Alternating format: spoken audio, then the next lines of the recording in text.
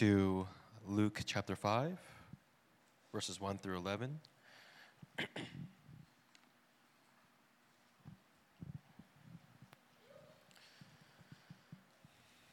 Luke chapter 5, verses 1 through 11. This is the reading of God's holy, infallible, inerrant word.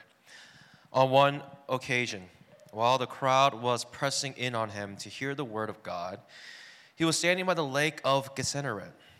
And he saw two boats by the lake, but the fishermen had gone out of them and were washing their nets. Getting into one of the boats, which was Simon's, he asked him to put out a little from the land. And he sat down and taught the people from the boat.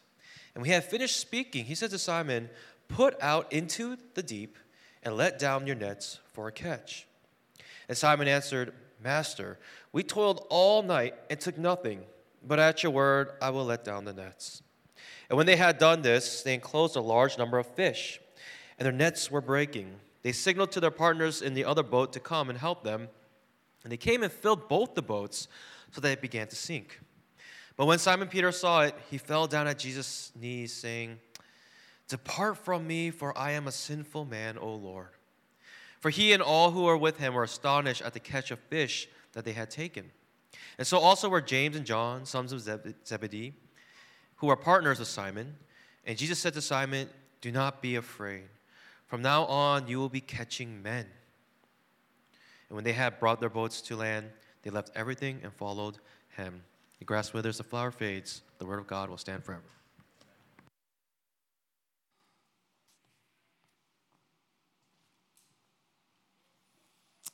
Good morning, everybody. I was feeling especially tired during 9 o'clock service, but I think because the youth members are with us, I feel some more energy during this service. So thanks for joining us, guys. God is good? All the time? All right. Always good to have the youth join us. And I also wanted to welcome Stephanie Gillette. Did I pronounce that correctly? Thank you. Mark's older sister. Is that also correct? He wrote down Mark's much older sister, but I think that was meant to be a joke. He has a smiley face right next to it. So let's warmly welcome Stephanie, who's with us for the first time today.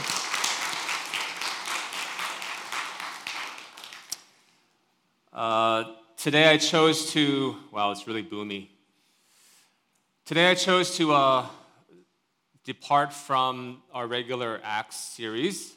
So we'll take a 2-week break from that because I've chosen a text from the Gospel of Luke this morning, and then Pastor Shiyoung, your favorite pastor, will be speaking next Sunday.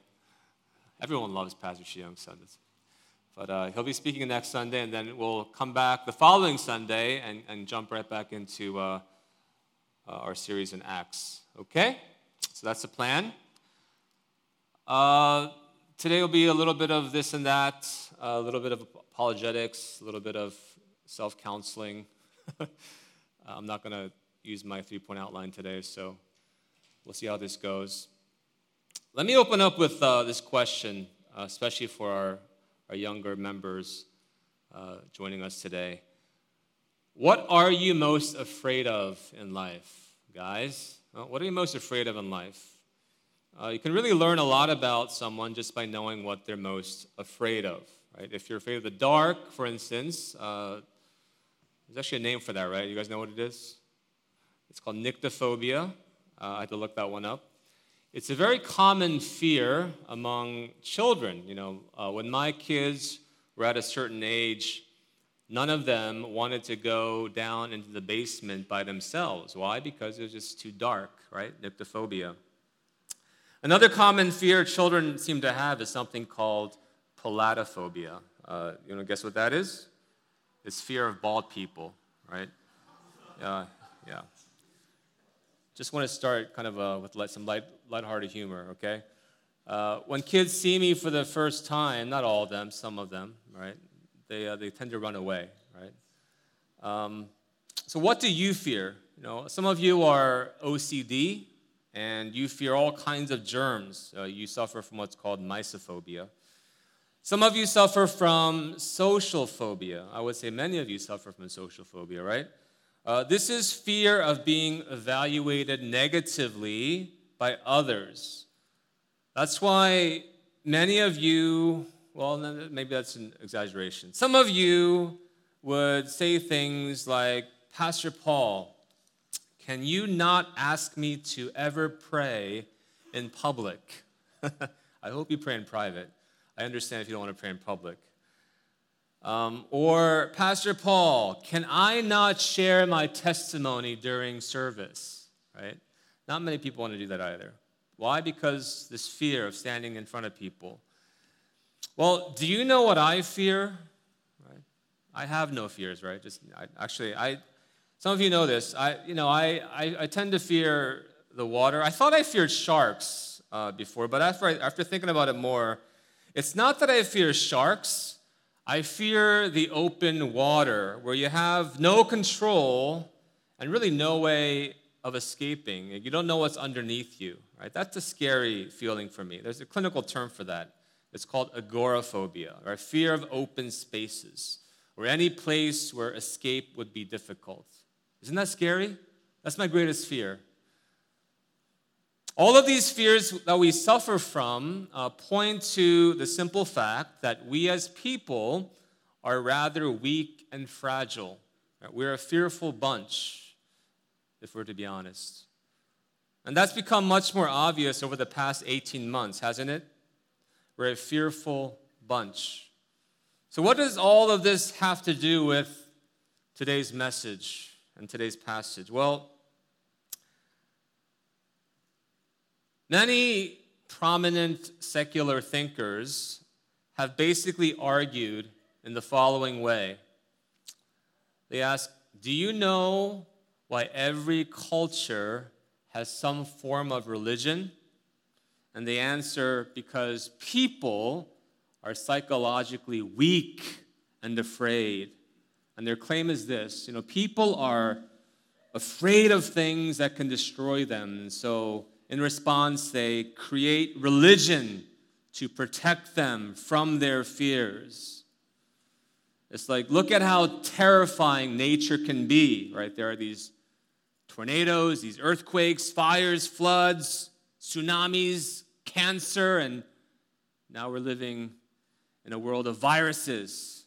And look, nature does not care if it destroys us or not. And so secular thinkers have argued that to survive these forces of nature, we give different personalities to the forces of the wind and fire and storms, and we create mute idols out of wood or stone so we can feel safe around them.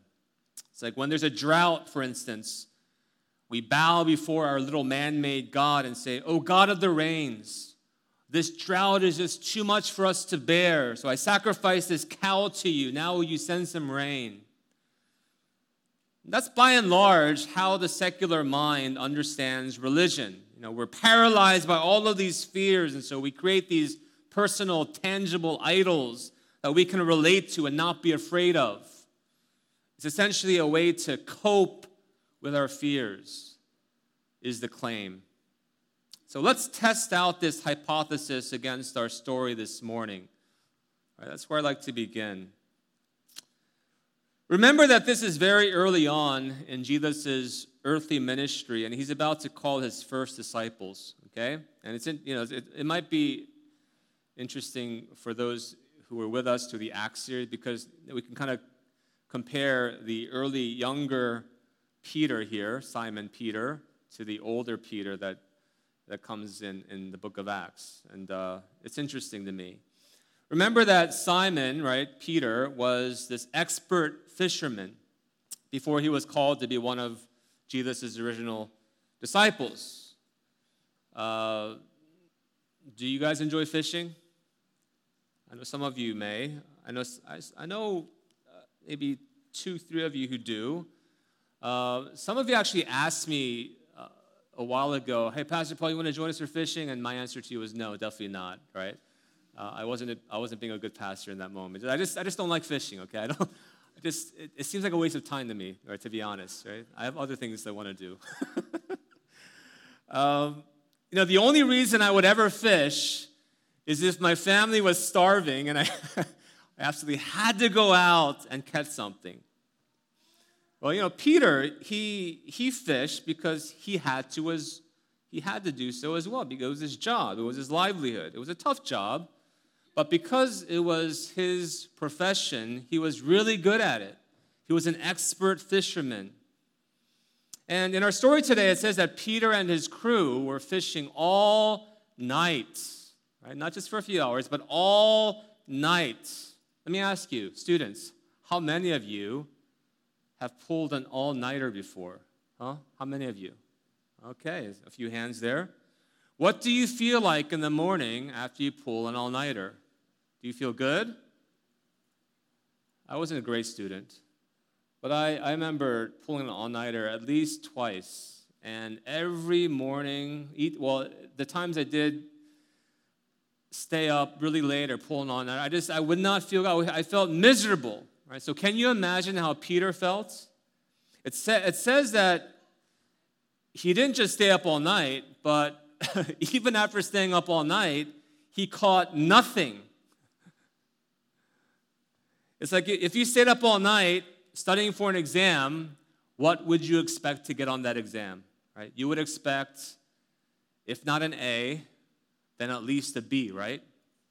But instead, think, what if you pulled an all-nighter, and despite all of your efforts, you still got an F? How would that make you feel? And that's how Peter must have been feeling here in this story, right? And we see him coming back from this fruitless night of fishing, and this Jesus character who is slowly becoming more known, he asks if he can use Peter's boat to teach in. So just imagine, after a long night of sweat and labor, Peter now has to listen to Jesus teaching, right? So what do you think Peter was thinking, as Jesus was teaching? I can't be too sure, but everyone was in awe of Jesus, right? So he must have been thinking, well, I'm really tired, but Jesus, he's really good at what he does, right?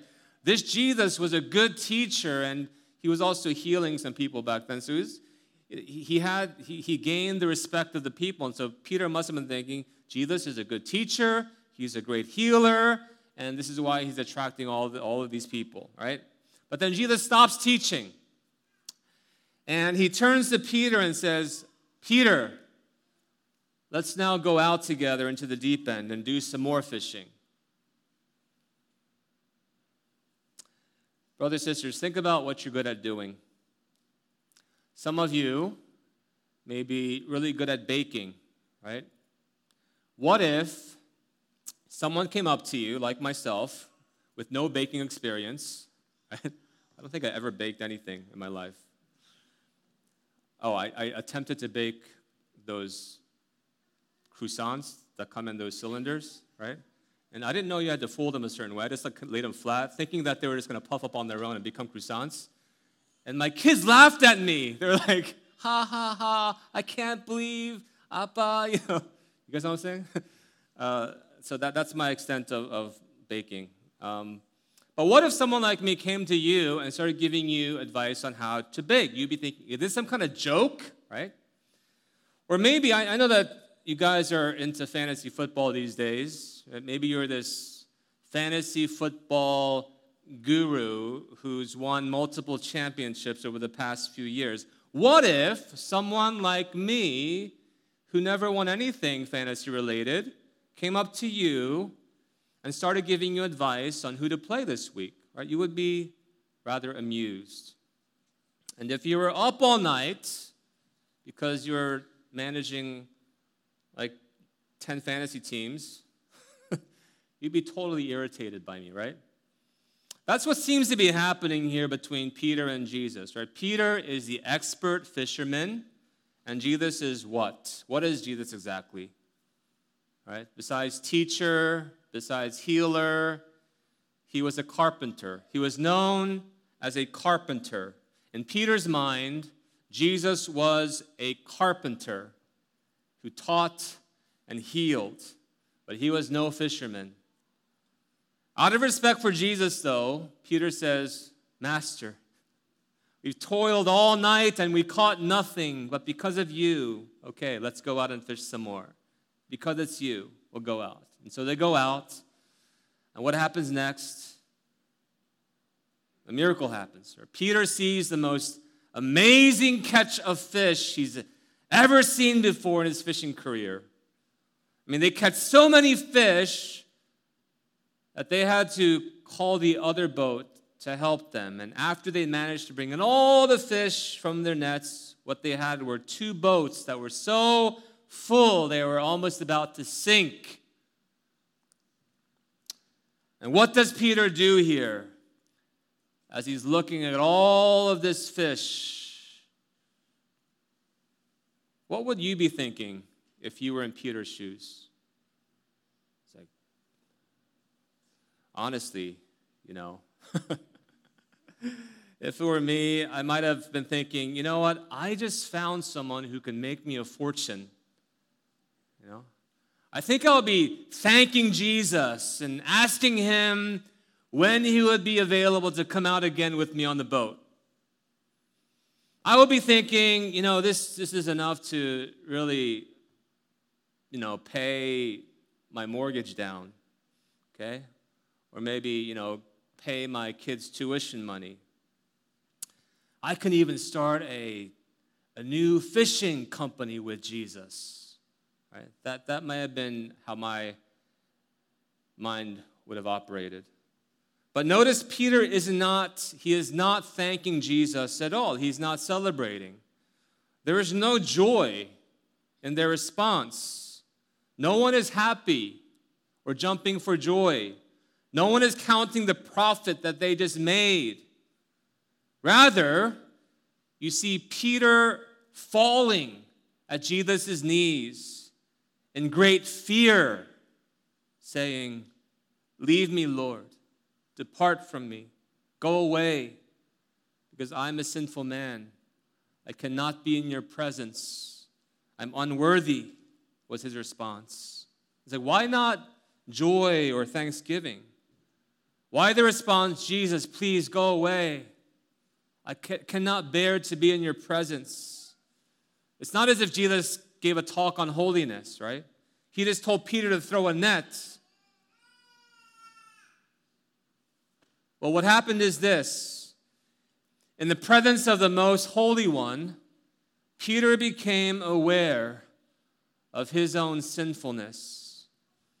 And it's because when we see God's true greatness, which defies human logic and all human categories, we begin to see our own true unworthiness, and we cannot help but to respond in fear.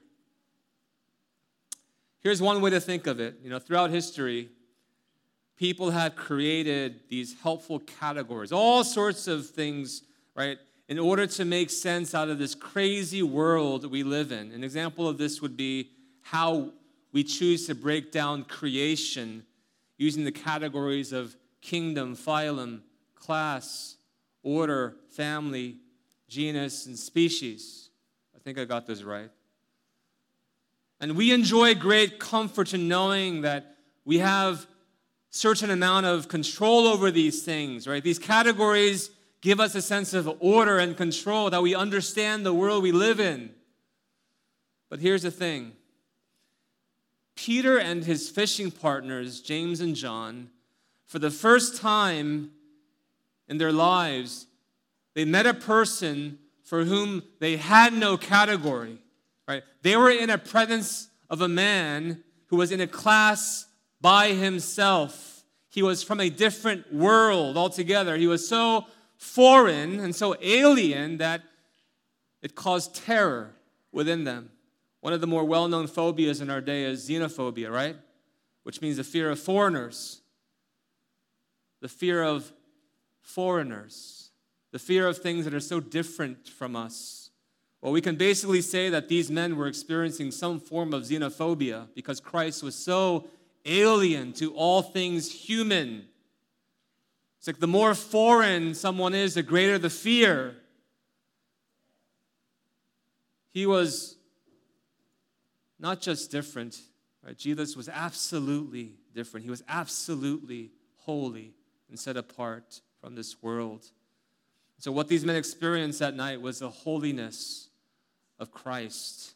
And the only way Peter could respond to Jesus was, "Leave me, Lord. I am unworthy to be in your presence." We all know to some degree what this feels like, right? To some degree. When we're in the same room with an amazing talent, right, we feel somewhat unworthy, don't we? Have you been in the presence of an amazing talent? A few years ago, to celebrate New Year's, let me give you a personal example, right, to give you kind of a flavor.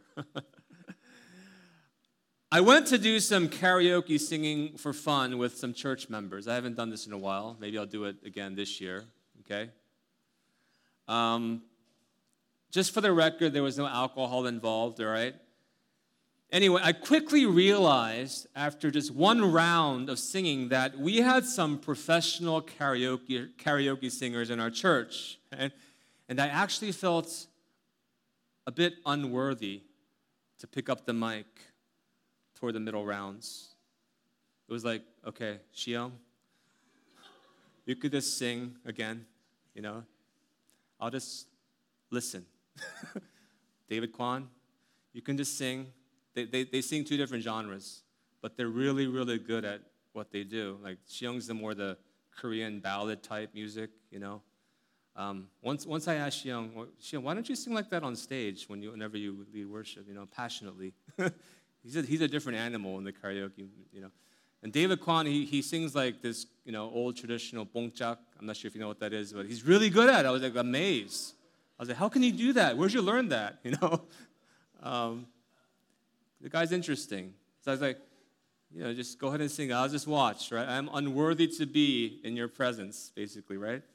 And so we see the same dynamic at work here, but it's much more intensified, of course, in this passage because, Jesus is not just a little bit better, right? He is infinitely better, right? The words and categories we use could never properly describe the greatness and the holiness of God. And in this reality, it caused Peter to literally prostrate himself before Christ with a sense of tremendous unworthiness, which eventually led him to fully surrender his life to Jesus.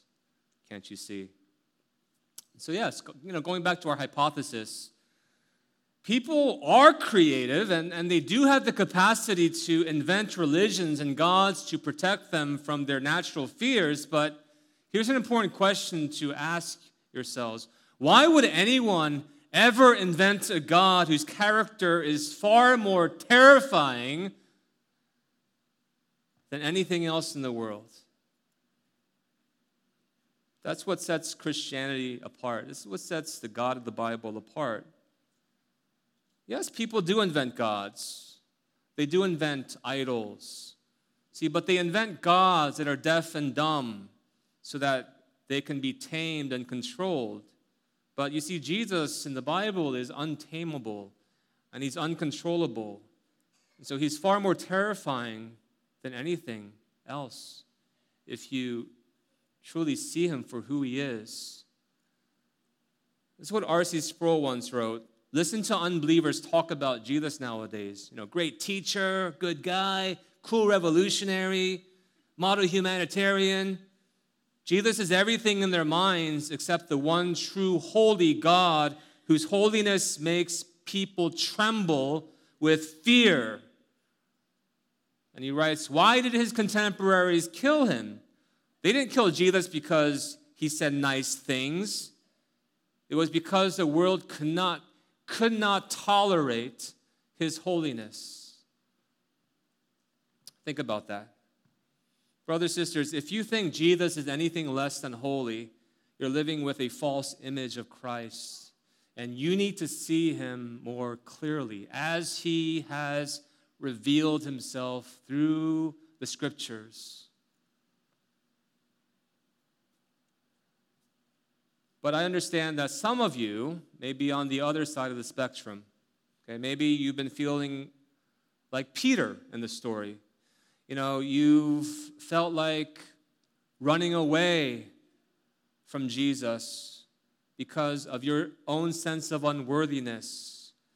And if that's you, I want to encourage you to pay attention to the rest of the story, right? Notice that Jesus does not correct Peter in saying, "Yo, Peter, you are wrong to think that you're unworthy.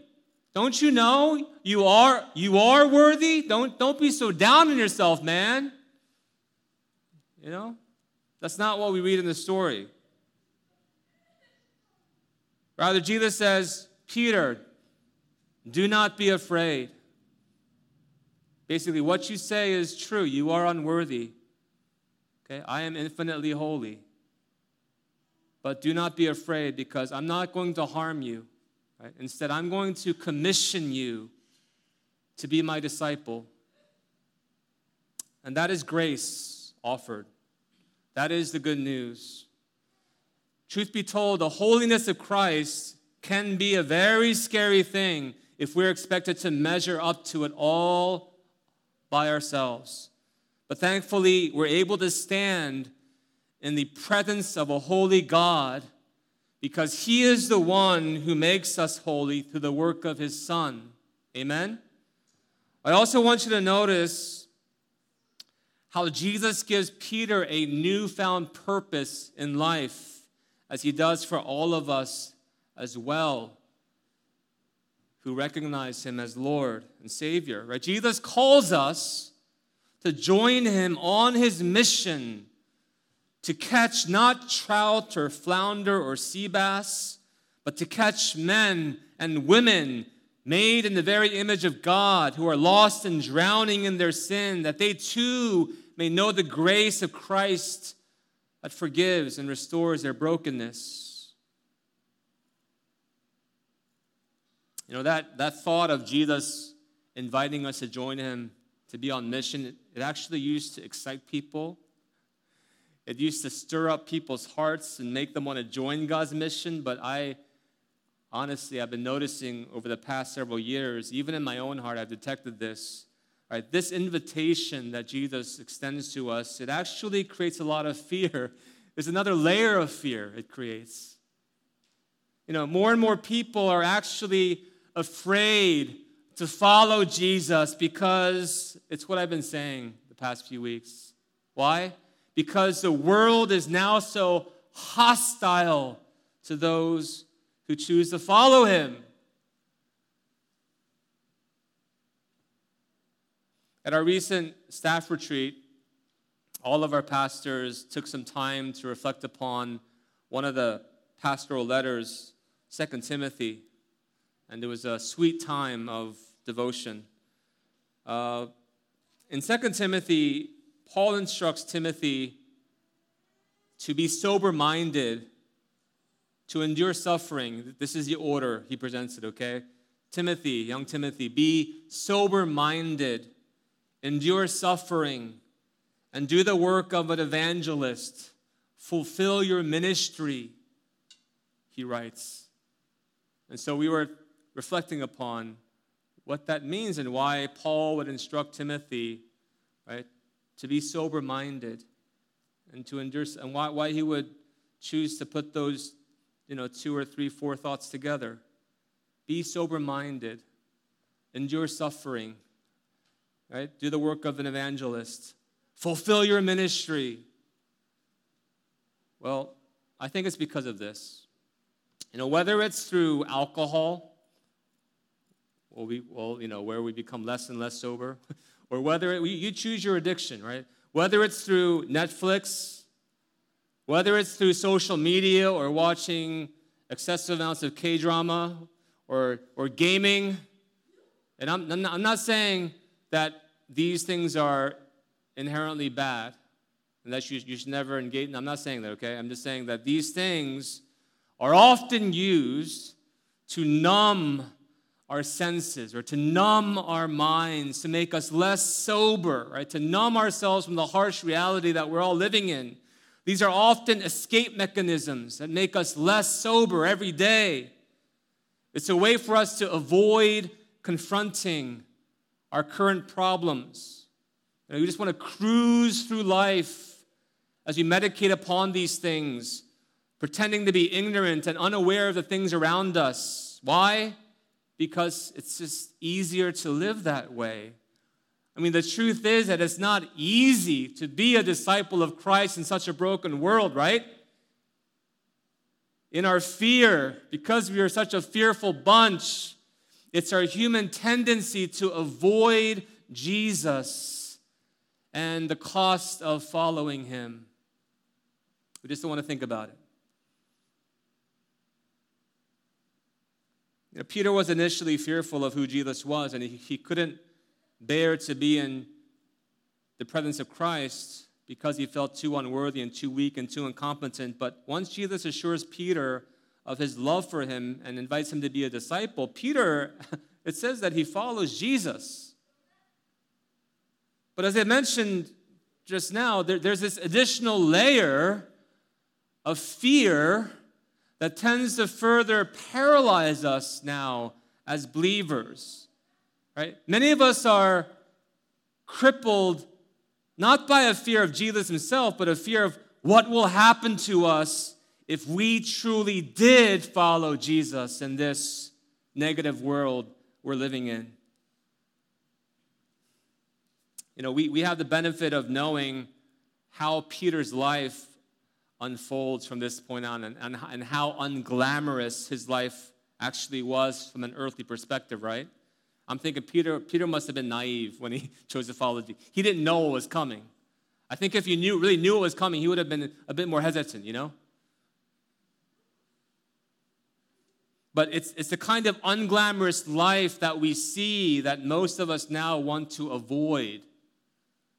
It's like in a world where Christianity is constantly mocked and ridiculed in the classroom, what teenager in their right mind would want to become a Christian?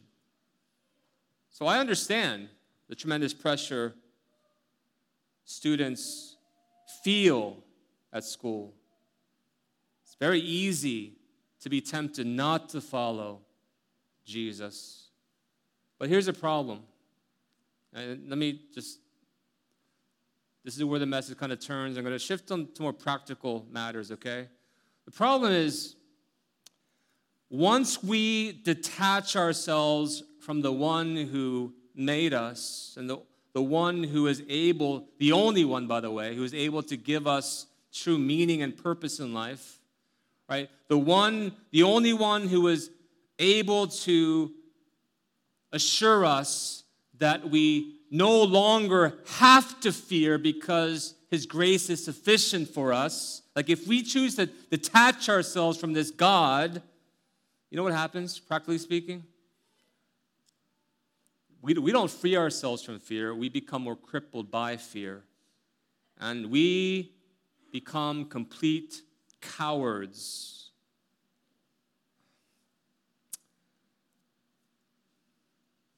Do you all know why young boys and young men, if you're an old man and you still do this, man, come see me afterwards, right? But do you know why all young men, not all young men, most young men, a lot of young men and young boys tend to get completely hooked on video games? Right? It's because of fear, essentially. Right? They feel like the whole world is against them. And I understand the feeling because, I'm a guy too. I understand this. I'm sure most of you parents would agree with me, but this society we're living in is not a boy-friendly society. Boys and young men never feel like they can ever measure up. And so what are we supposed to do? Well, we're tempted to carve out our own little spaces where we can be in complete control, right?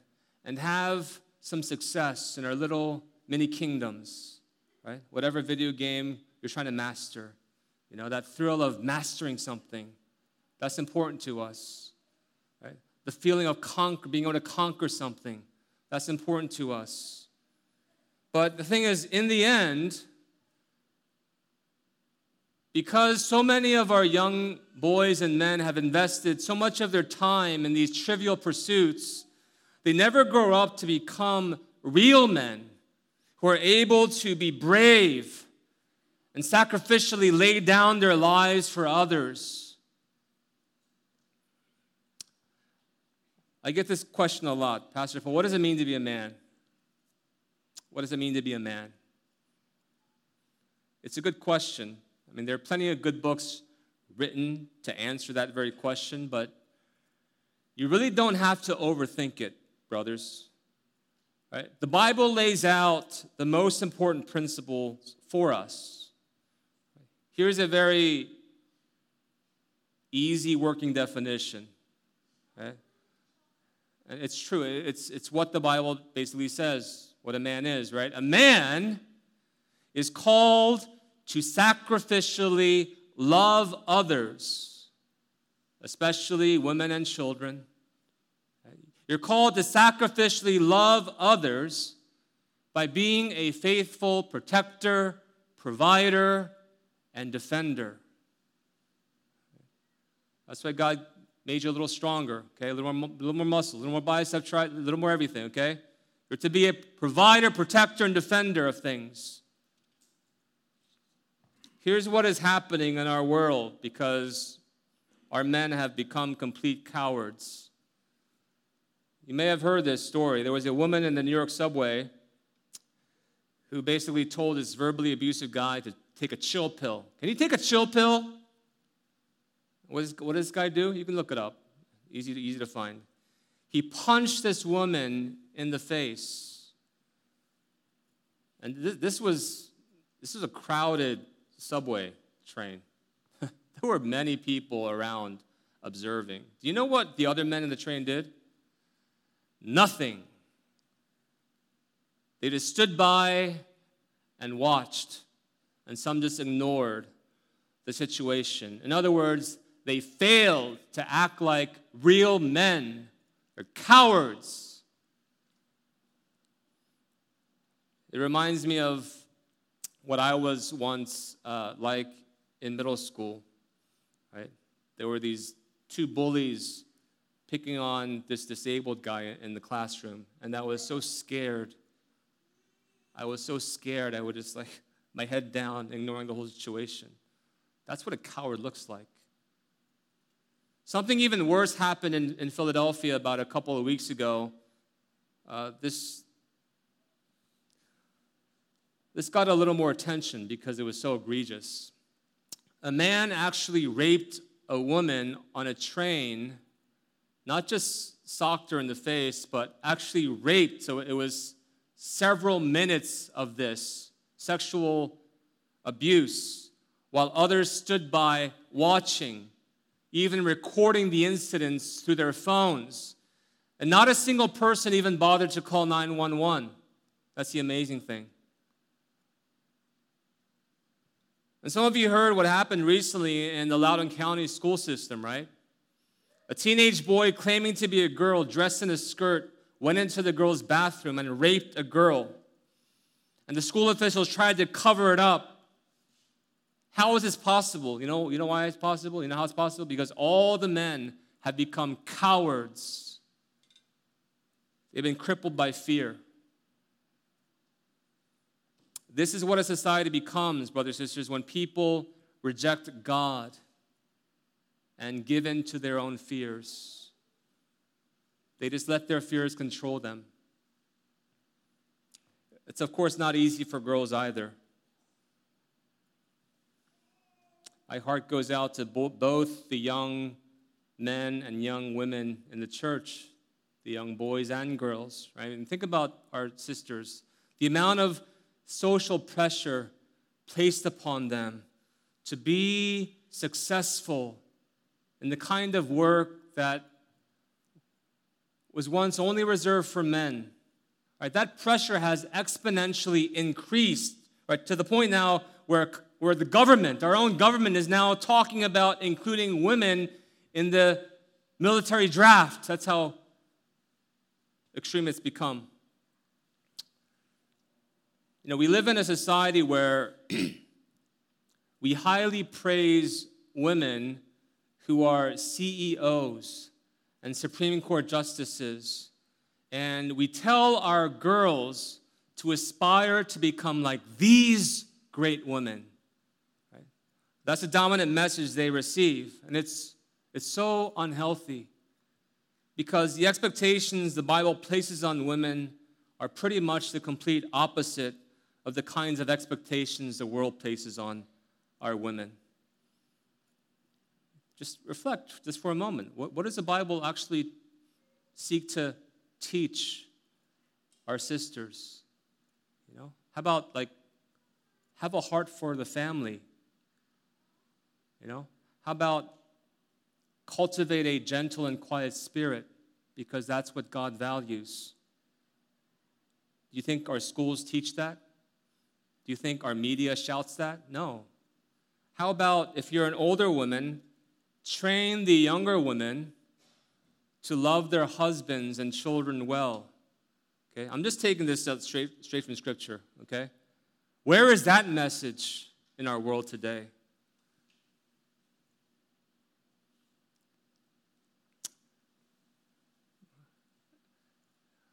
Young sisters, it's perfectly fine if you have no ambition to work 60, 70 hours a week as a highly paid doctor or lawyer or CEO of a company. That's perfectly normal and fine. Right? Good for you.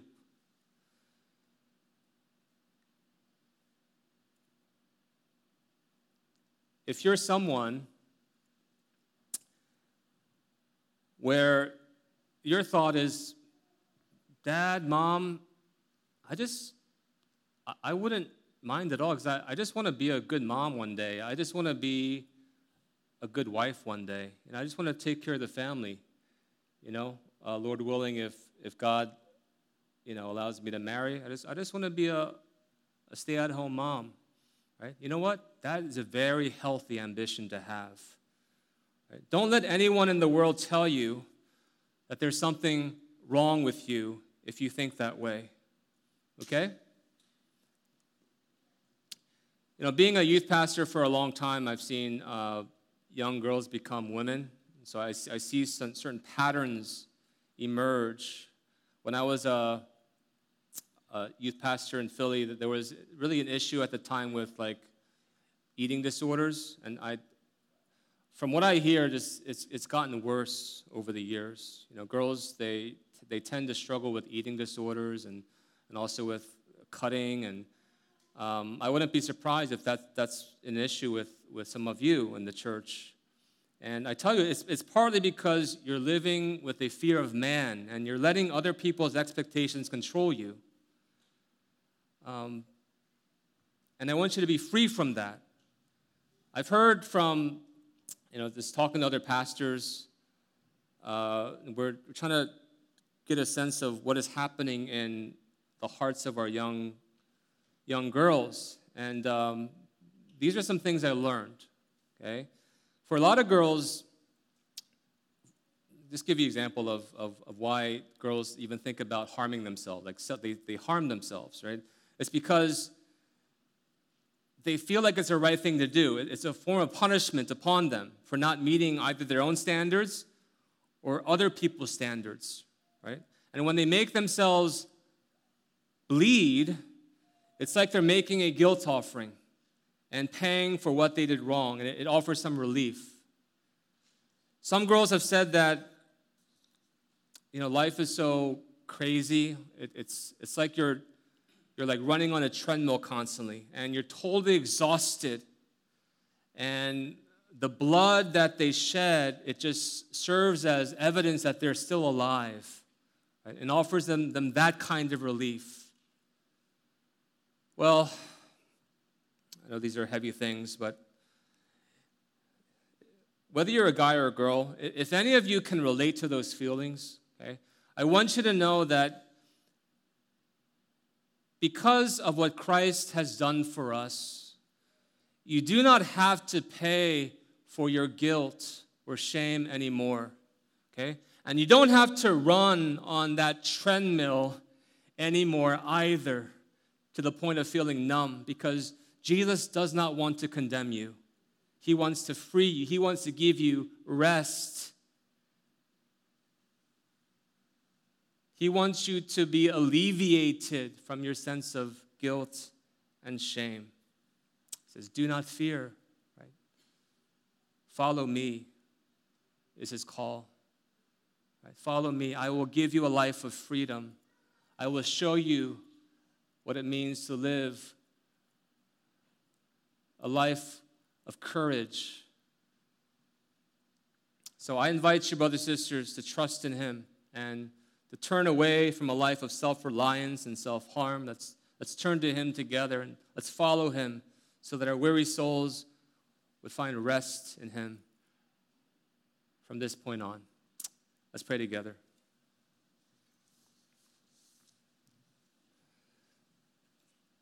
Dear Father, open our blind eyes so that we may see the glories of our great God and know that you are worthy. Forgive us for failing to respond to your revelation with a heart of surrender, with an eagerness to follow you and join your mission in making Christ known in this world. Grant us faith that we may truly surrender ourselves to you, and grant us courage that we may follow you, even if it means a life of suffering for your sake. We confess, O Lord, that our only hope is found in you. You alone are our source of comfort and peace. So once again, we offer ourselves to you. In Jesus' name we pray. Amen.